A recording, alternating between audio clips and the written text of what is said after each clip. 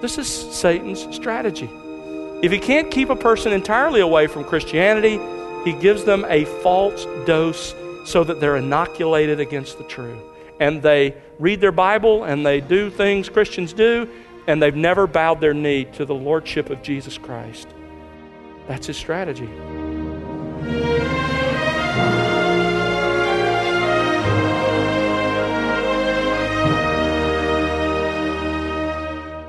Welcome to The Word Unleashed with Tom Pennington. Tom is pastor-teacher at Countryside Bible Church in Southlake, Texas. On any battlefield, it helps to know what your enemy plans to do. What about Satan, our common enemy? Do you know his ultimate objective and his strategies?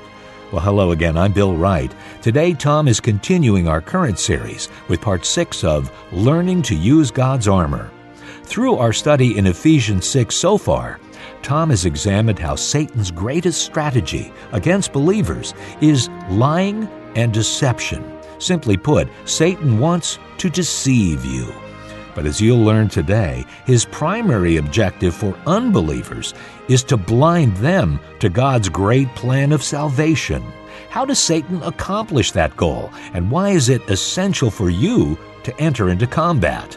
Keep those questions in mind, and let's join Tom Pennington now on The Word Unleashed. They think they have power over supernatural beings. Instead, verse 9, even Michael, the archangel, the most powerful holy being in the universe next to God, when he disputed with the devil and argued about the body of Moses, this is the only place we're told about this. Apparently, this happened when, you remember, Moses died and was privately buried, and apparently Satan somehow wanted his body, maybe to make it an object of worship, to make it idolatry for the children of Israel. We're really not told. Even Michael, when they disputed about this, did not dare pronounce against Satan a railing judgment, but said, "The Lord rebuke you." But these men revile the things they do not understand. They don't even know what they're doing. They have no idea what they're involved in. Peter says the same thing over in 2 Peter chapter 2, verse 11. Again, in verse 10, he describes these false teachers as reviling angelic majesties. Hey, listen, mark it in your book that whenever you find somebody who's taking on supernatural beings, you have a false teacher. Twice, we're told they're the ones who revile angelic majesties, who take it on themselves to do that. Whereas, verse 11, angels who are greater in might and power do not bring a reviling judgment against them before the Lord. This is all patently unbiblical.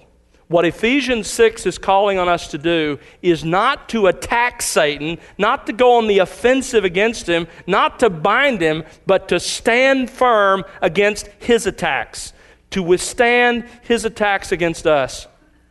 That's the spirit in which you and I are called to battle. We're to hold the ground that our Lord himself has claimed. We're to stand firm, not in our own strength, but in his strength. So what exactly are we to put up a firm defense against?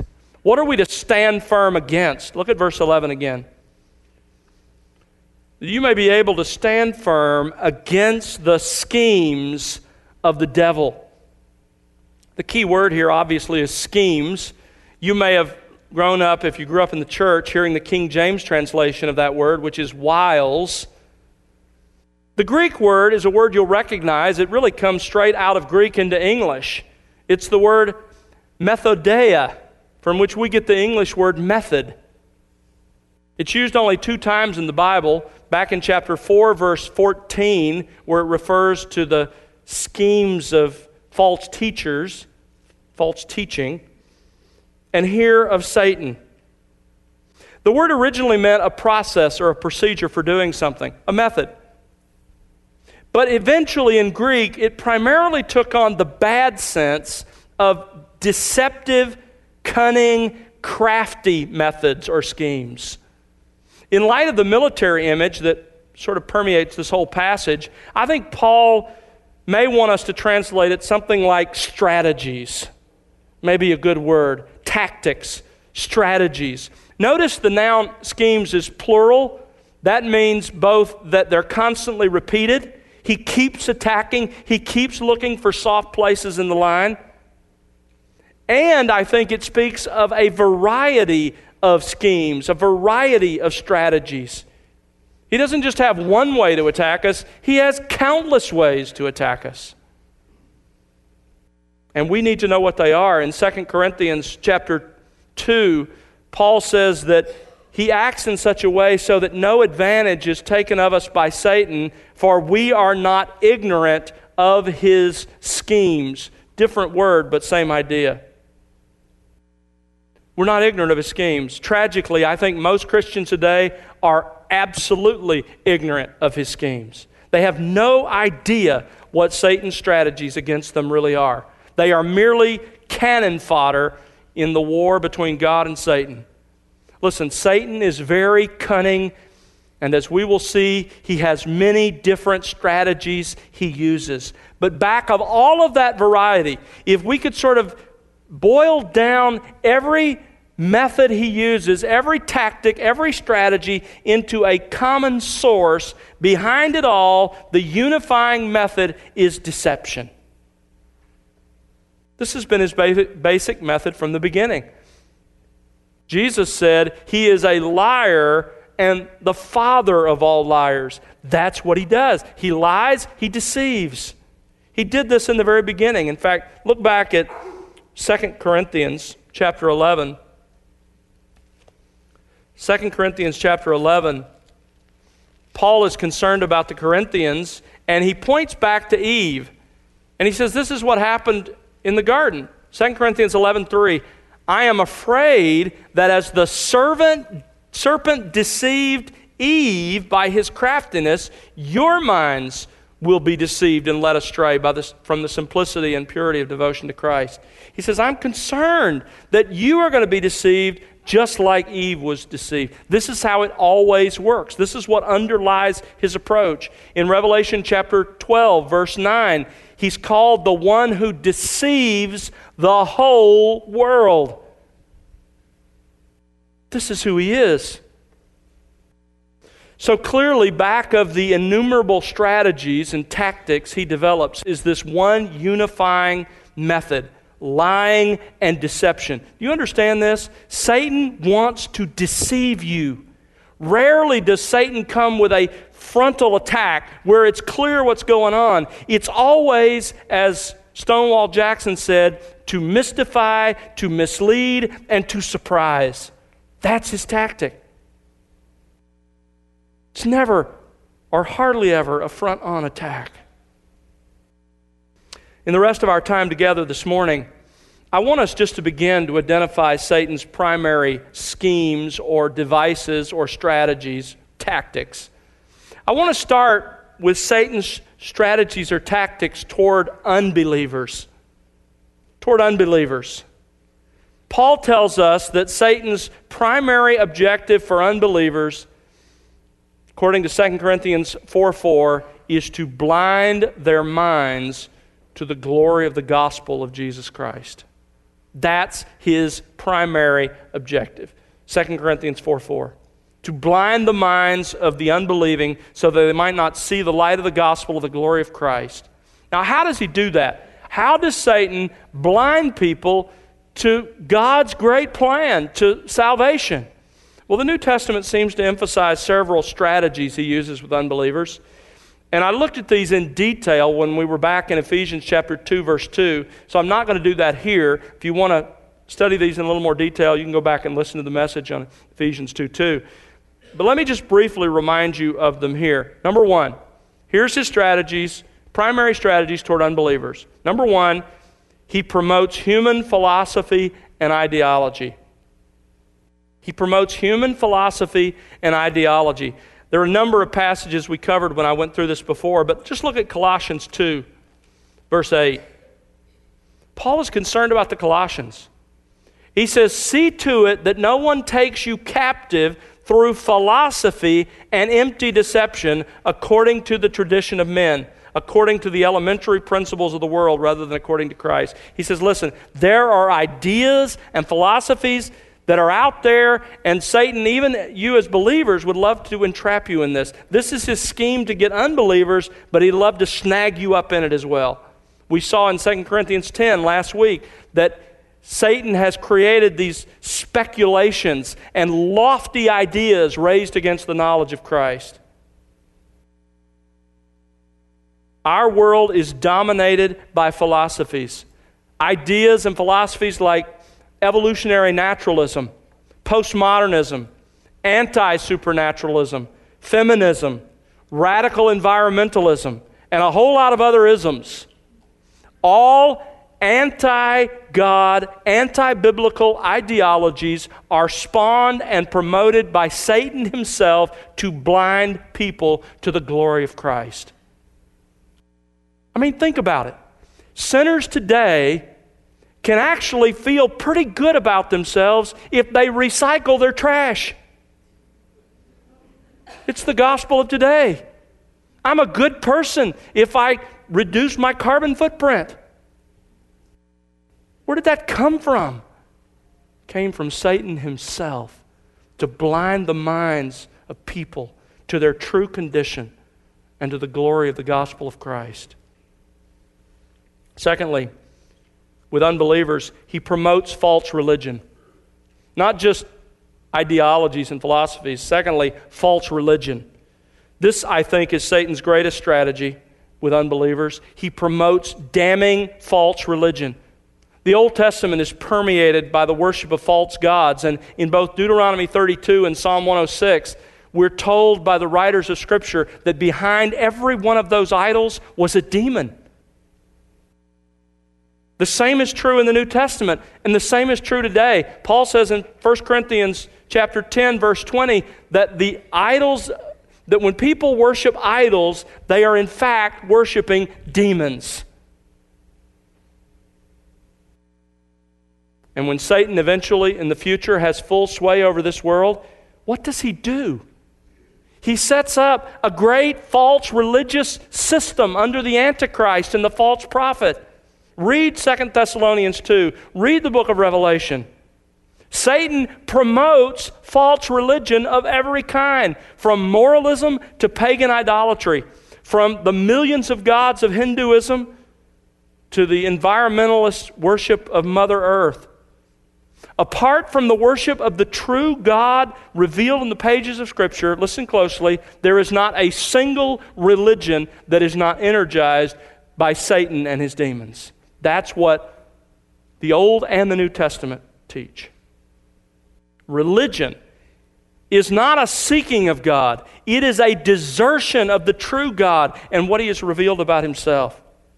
And it is promoted by and scripted by and empowered by Satan himself.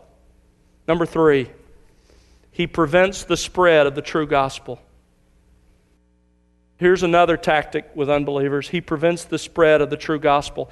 First of all, he does it individually, in individual hearts. Fascinating passage in Matthew 13 where Jesus presents what's called the parable of the soils. One of those soils, you remember, is like a path that people have walked on again and again. It's a heart that's hard, and the seed of the gospel falls on that ground, and you remember, it can't get through, it can't pierce. And Jesus said, the birds of the air come and snatch that seed away. Later, when he explained it to his apostles, he said, this is what I meant. I meant that when that hard heart has the gospel fall on it, they read the Bible and see the gospel, they hear it, you communicate it, maybe an unsaved family member or friend, or they sit in a service like this one and they hear something true, it doesn't penetrate. And then Satan finds a way, usually through circumstances that happen during the service, after they finish, put the Bible down, he finds a way to snatch that out of their minds so that they never think deeply about it. Not only does he do it individually, he does it locally and regionally and nationally and internationally. He obstructs world missions. Paul mentioned this in 1 Thessalonians chapter 2. He said, we wanted to come to you, I, Paul, more than once, and yet Satan hindered us. Listen, Satan does anything he can, whether it's through corrupt politicians, evil governments, corrupt customs officials, anything he can do, he will try to obstruct the spread of the gospel through world missions. This is his mission. Number 4, he produces false believers. This is a brilliant strategy. In Matthew 13, Jesus gives the parable of the tares. You remember? There's real wheat, and then there are tares that look like wheat. And somebody comes along, and here's this field of real wheat growing, and at night somebody comes along and sows tares in it. And the tares grow up, and for a long time they look like the real thing. They look like wheat. This is Jesus' description of unbelievers who profess Christ growing up alongside true believers in the context of the church and other environments. Why does that happen? Listen to Jesus' explanation. In Matthew 13, he says, the enemy, Satan, has done this. This is Satan's strategy. If he can't keep a person entirely away from Christianity, he gives them a false dose so that they're inoculated against the true. And they read their Bible and they do things Christians do, and they've never bowed their knee to the lordship of Jesus Christ. That's his strategy. Those are the primary ways Satan keeps people spiritually blind. But Ephesians 6 isn't really about his strategy with unbelievers. It's about his strategy with believers.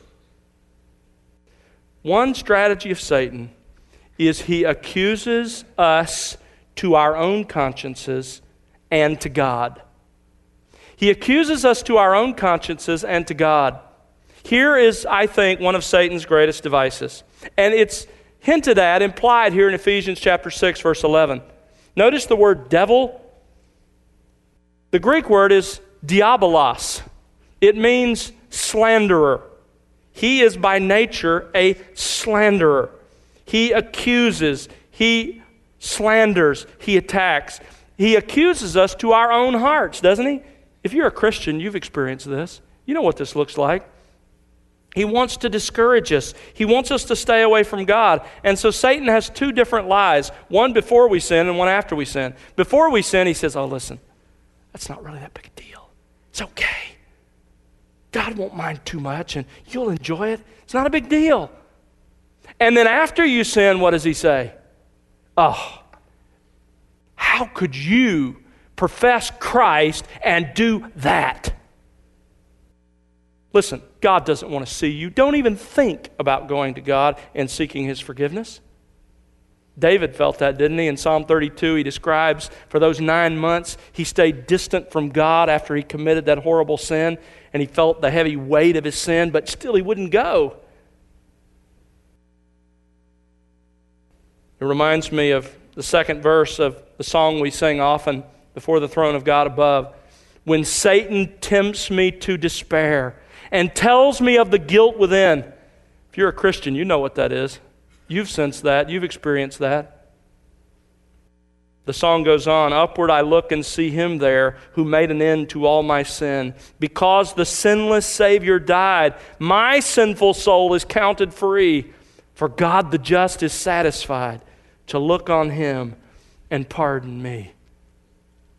So Satan accuses us to our own hearts, often with a great measure of success. But Satan, even, are you ready for this? Accuses us before God. You realize that? Satan accuses you and me before God. Look back. I won't have you turn there. Revelation chapter 12, verse 10 describes Satan as the accuser of our brethren who accuses them before our God day and night. Did you hear that? He accuses them before God day and night. You say, what does that look like? Turn back just for a moment to Job chapter 1. Here's what it looks like. And I wish I had time. I'd planned to go through this passage in a little more detail with you, but my time is gone. Let me just point out a couple of verses. Job chapter 1, verse 8. Satan shows up before the throne of God. Apparently a very routine thing that he does. God allows him to come. The Lord said to Satan, have you considered Job? There's no one like him on the earth. Nobody else like him. And so how does Satan respond? Watch this. Verse 9. Satan answered the Lord, well, of course. Look at what you've done for him. Does he fear you for nothing? He doesn't really love you and fear you. It's all about what he gets from you. And this man was the most righteous man on the face of the earth. And Satan's accusing him before God. Do you think you escaped that? Verse 5 of chapter 2. He comes back to the same thing. Verse 4, at first he's able to attack him on a variety of fronts, but not on his body. And he comes back in verse 4. He says, skin for skin. Yes, all that a man has he will give for his life. Put forth your hand now and touch his bone and his flesh, and he will curse you to your face. He doesn't love you. He loves all the stuff you give him. Satan accuses us before God.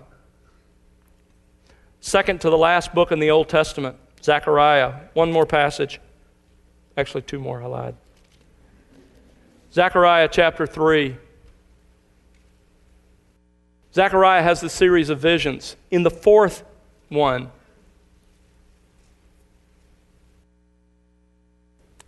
he sees Joshua, verse 1 of chapter 3, the high priest. This is the high priest who came back under Zerubbabel, came back out of Babylonian captivity, and he sees him standing before the angel of the Lord. That's before Christ. So here's like a courtroom scene. Christ is on the throne, and this man, Joshua, standing there, and Satan standing at his right hand to accuse him.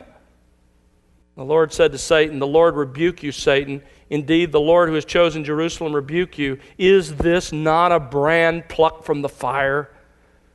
Now Joshua was clothed with filthy garments and standing before the angel. He spoke and said to those who were standing before him, saying, remove the filthy garments from him. I have taken your iniquity away from you, and I will clothe you with festal robes. Here's a picture of a man in sin who deserves to be accused before God, and God clothes him in his own righteousness. But Satan was there to accuse.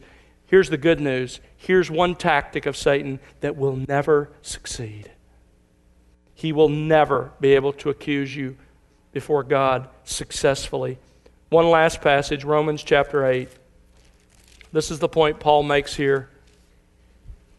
Romans chapter 8, verse 31. What shall we say to these things? To God's great eternal plan of redemption in your life. What shall we say? If God is for us, who is against us?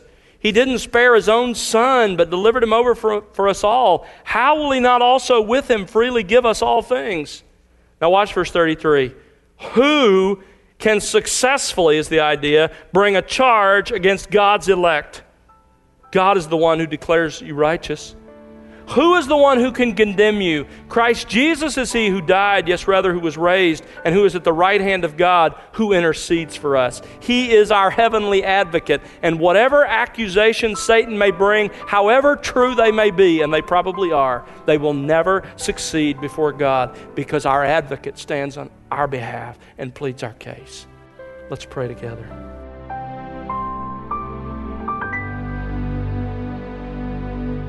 That's Tom Pennington here on The Word Unleashed with Part 6 of Learning to Use God's Armor. Join us next time for Part 7 as Tom once again takes us to God's Word. Well, Tom, it can be hard to fathom the supreme encouragement in how Christ Jesus stands as an advocate for his children against the accusations of Satan. Isn't that true? It is such a freeing, such a remarkable truth. I think that's why the Apostle John, when he wants to encourage true believers in their battle with sin, reminds us that we're not supposed to sin. But when we do sin, we have our Lord Jesus as our advocate. So we're not free to sin at will and to take advantage of this. Rather, we are free from the eternal punishment for sin. But when we sin, we have an advocate with the Father, Jesus Christ the righteous. He speaks on our behalf. He defends us against Satan's accusations. And he reminds the Father that we are the Father's children and that Jesus himself paid the penalty for those very sins that we're coming now to seek forgiveness for. Thanks, Tom. And friend, it's our prayer that you'll be enriched by the expository teaching of God's Word here on The Word Unleashed. We'd love to hear your story and how God is enriching you in your walk with Christ through this ministry. Write to us, won't you? Our address is listeners@thewordunleashed.org. Again, that's listeners@thewordunleashed.org. Or you can call us at 1-877-577-WORD. And remember to connect with us on social at The Word Unleashed. We also invite you to visit thewordunleashed.org, where you'll find other resources, including additional radio series from The Word Unleashed. That's thewordunleashed.org. And now for Tom Pennington and the entire team, I'm Bill Wright. Thanks for listening to The Word Unleashed, exalting God's glory, explaining God's truth.